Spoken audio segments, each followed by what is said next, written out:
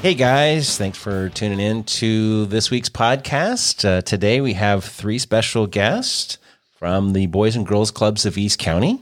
And our first guest is Forrest Higgins. He's the CEO. Say hi, Forrest. Hello. Thanks for having us, John. Oh, surely.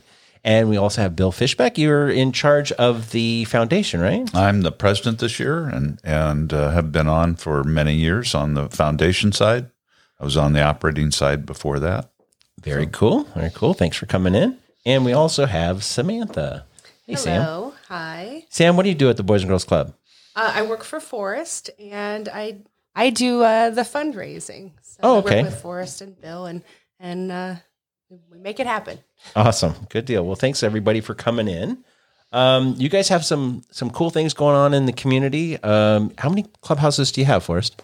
So we have our La Mesa Clubhouse, Santee Clubhouse, Lakeside Clubhouse, and El Cajon Clubhouse, as well as the La Mesa Teen Center. 5 clubhouses. Wow, you guys are kind of busy. We are getting there. It's stirring up right now. We're excited for summertime. Okay, good. That's your busy season, summertime? That's high season, yes. Good deal.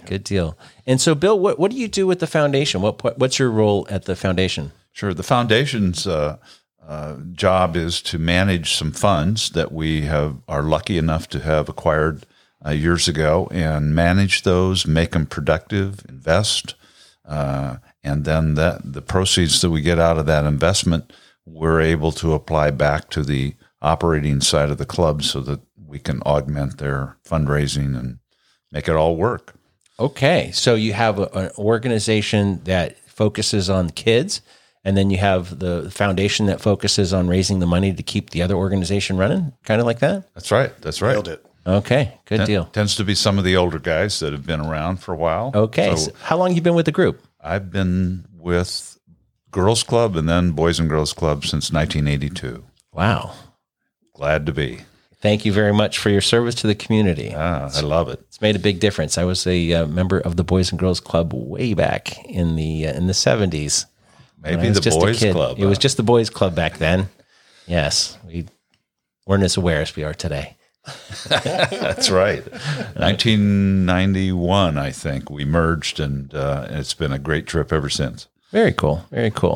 And so what kind of successes do you guys have? What kind of things do you have, like kids that have gone through the system and popped out somewhere in the community? Do you keep track of those alum? We definitely try to. It's one of those success stories that you always are very proud of because due to our mission, in essence, we want to inspire these kids to be productive and caring citizens. That's what it boils down to. So when you hear about them reinvesting in the community, going off to college and then coming back and diving back into their community, those are the things that we're really proud of.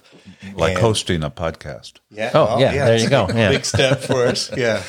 But, there's one example for me that definitely pops up because in our neediest of neighborhoods, some of the kids that attended our El Cajon Clubhouse and attended some harder high schools and middle schools and things of that nature, when you hear about somebody that goes to Cal Berkeley and then participates in Teach America and then becomes a nurse, that's when it takes a village for them to get to that Just stage. got goosebumps. That's pretty awesome. No, that's it's kind of a big incredible. deal, making a huge impact in the community.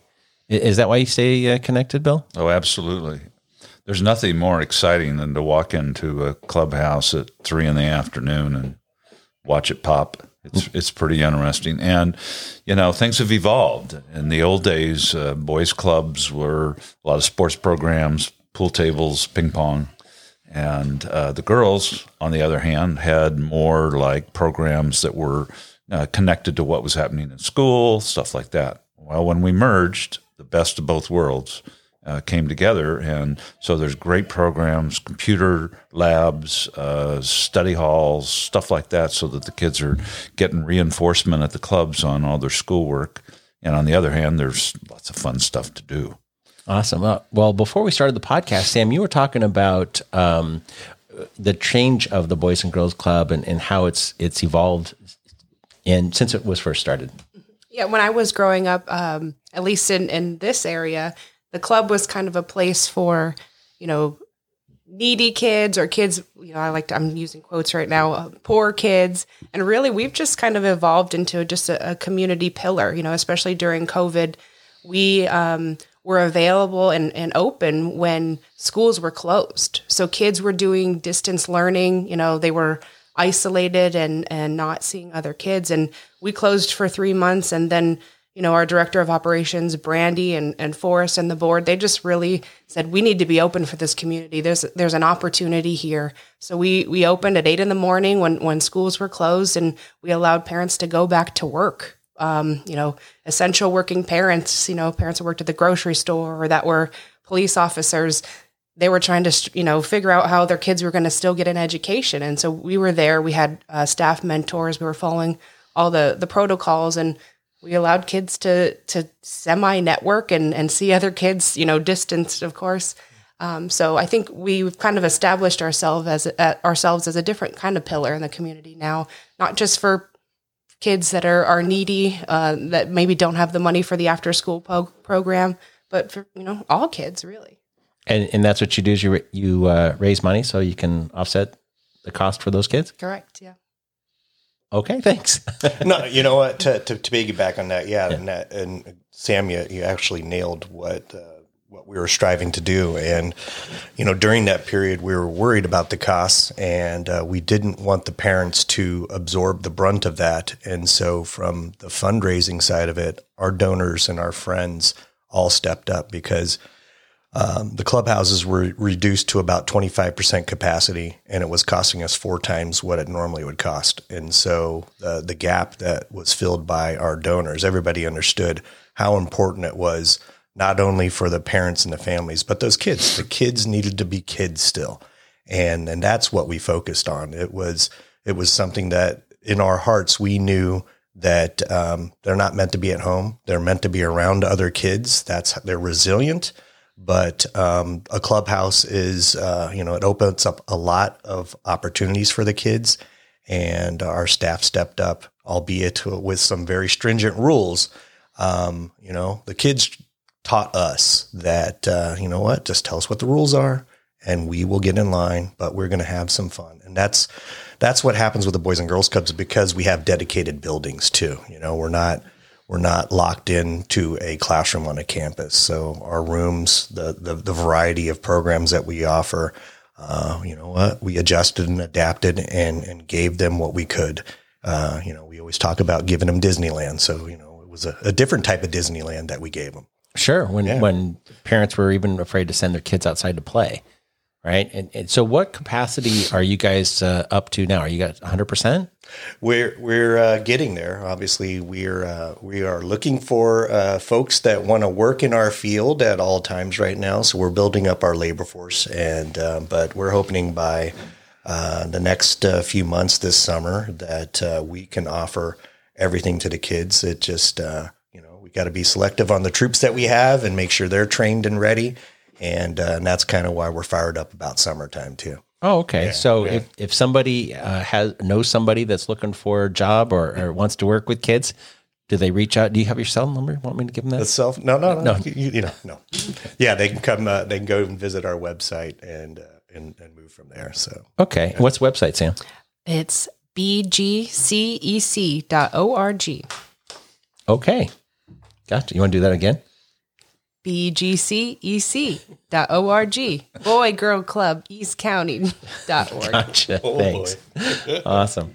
So, Bill, you've been doing this for quite a while. What kind of stories do you have of the East County Boys and Girls Clubs and some of the successes and the reasons that you stick with it? Sure.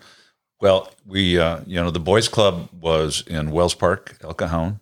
Mm-hmm. The Girls Club was on Madison in El Cajon. My office was almost kitty corner from the Girls Club, and I can remember the day when the director and one of the board members, who happened to be my main client, came over and knocked on my door and said, "You should come over here." Well, at that point in time, we were looking to expand as much as we could to serve more kids, because, a lot of this has to do with being close to schools so that we can get the kids to the club. Getting the kids to the club is a big deal.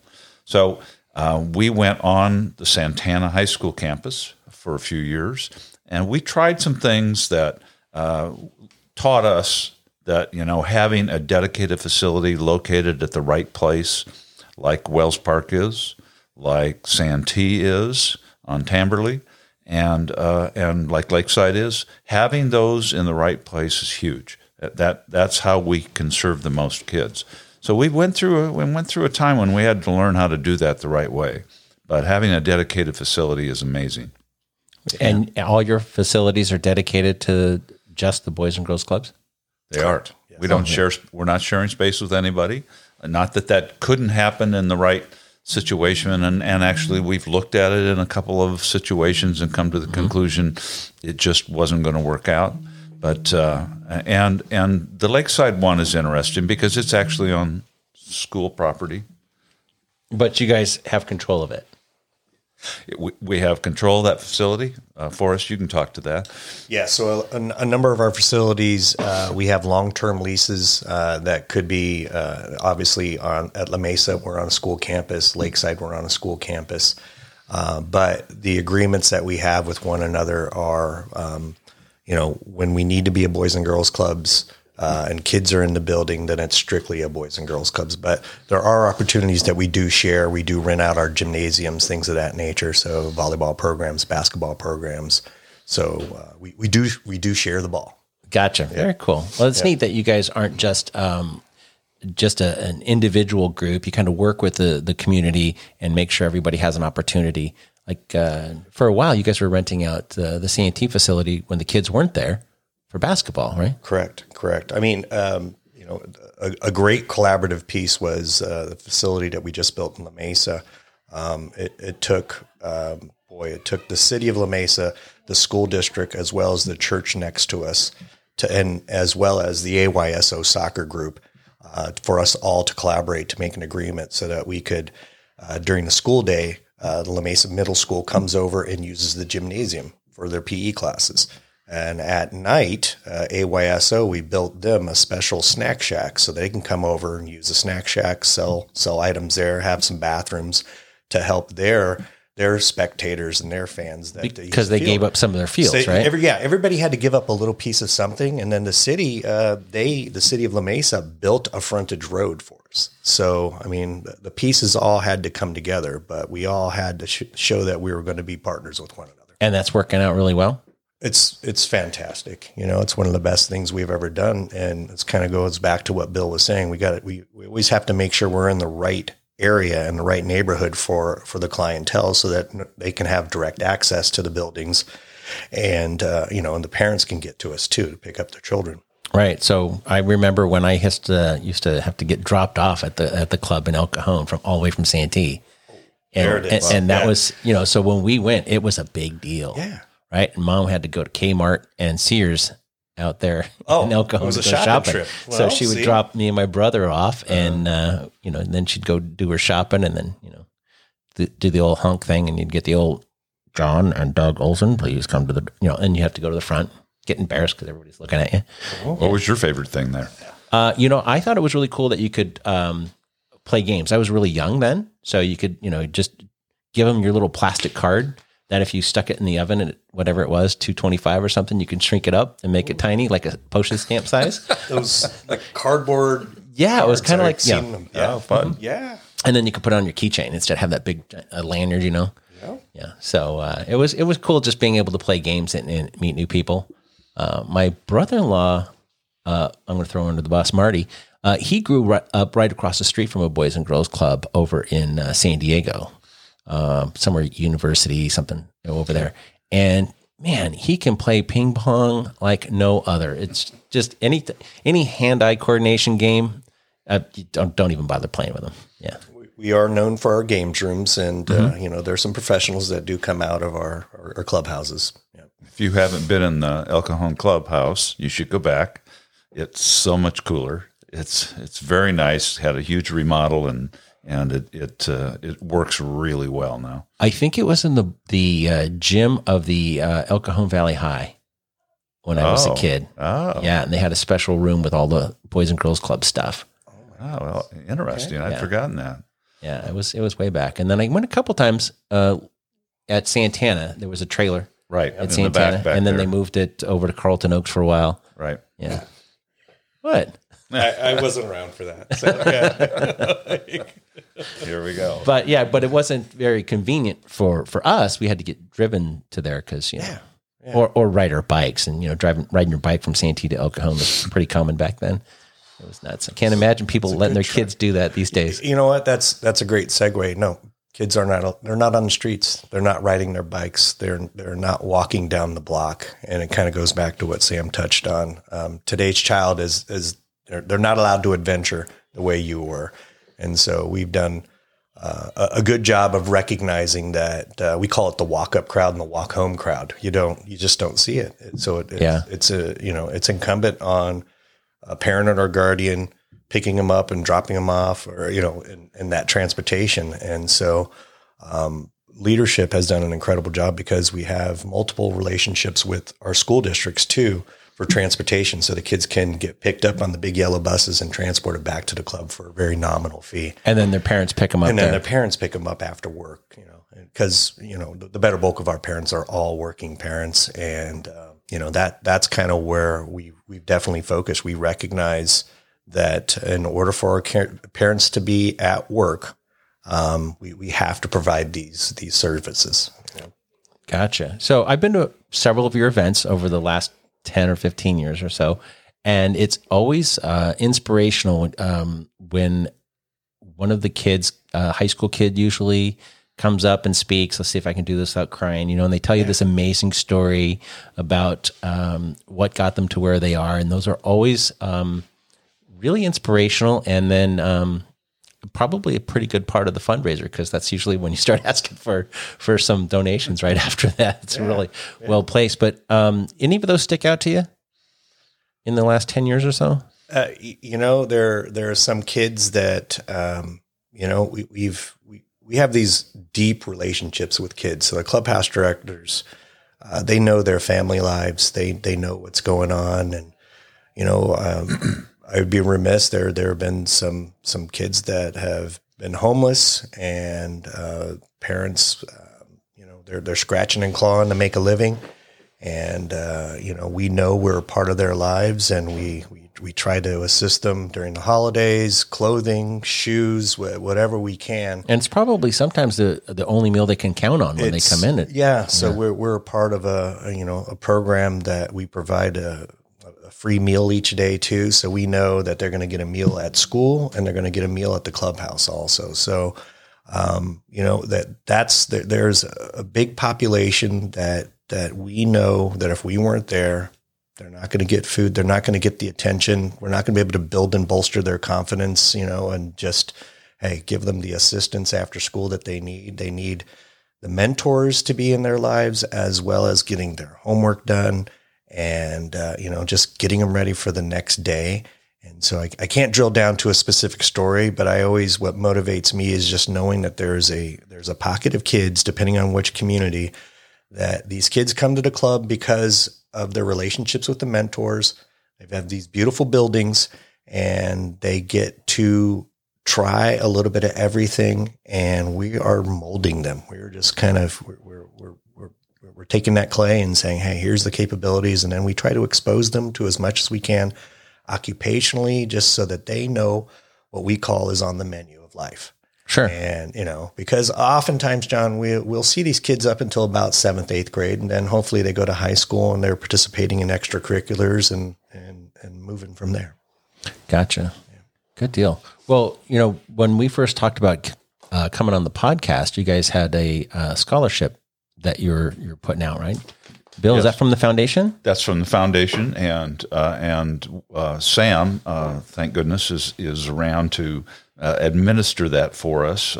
Some years ago, our director at that time, Jerry Fazio's wife, passed away, and a memorial was developed, and that has provided wonderful funding for a scholarship program that I think, and this is the time of the year, so maybe Sam can talk to that. Yep, yeah, great. So this year, the scholarship.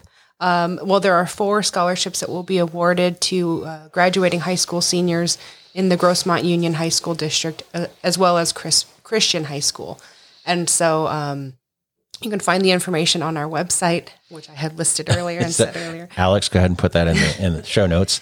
And it'll be for $4,000 scholarships. Wow. So the foundation is giving out $16,000 this year, which is really generous. And the Fazio family will comb through all of the applications, and they pick a handful of really, really great, outstanding students and community members, and then they interview them, and they pick 4 winners. So Very cool. And that's the deadline for that application is coming up really quickly, right? it's Friday. It's Friday. This Friday. the So, 29th. okay. So Alex, double speed on getting this one out, aren't you? Yeah, no, and it's definitely a tribute to Nancy Fazio and what she represented. Excuse me. She was about hard work. She was about being a great mother, a great daughter, and what we saw in this scholarship. I mean, the minimum requirements.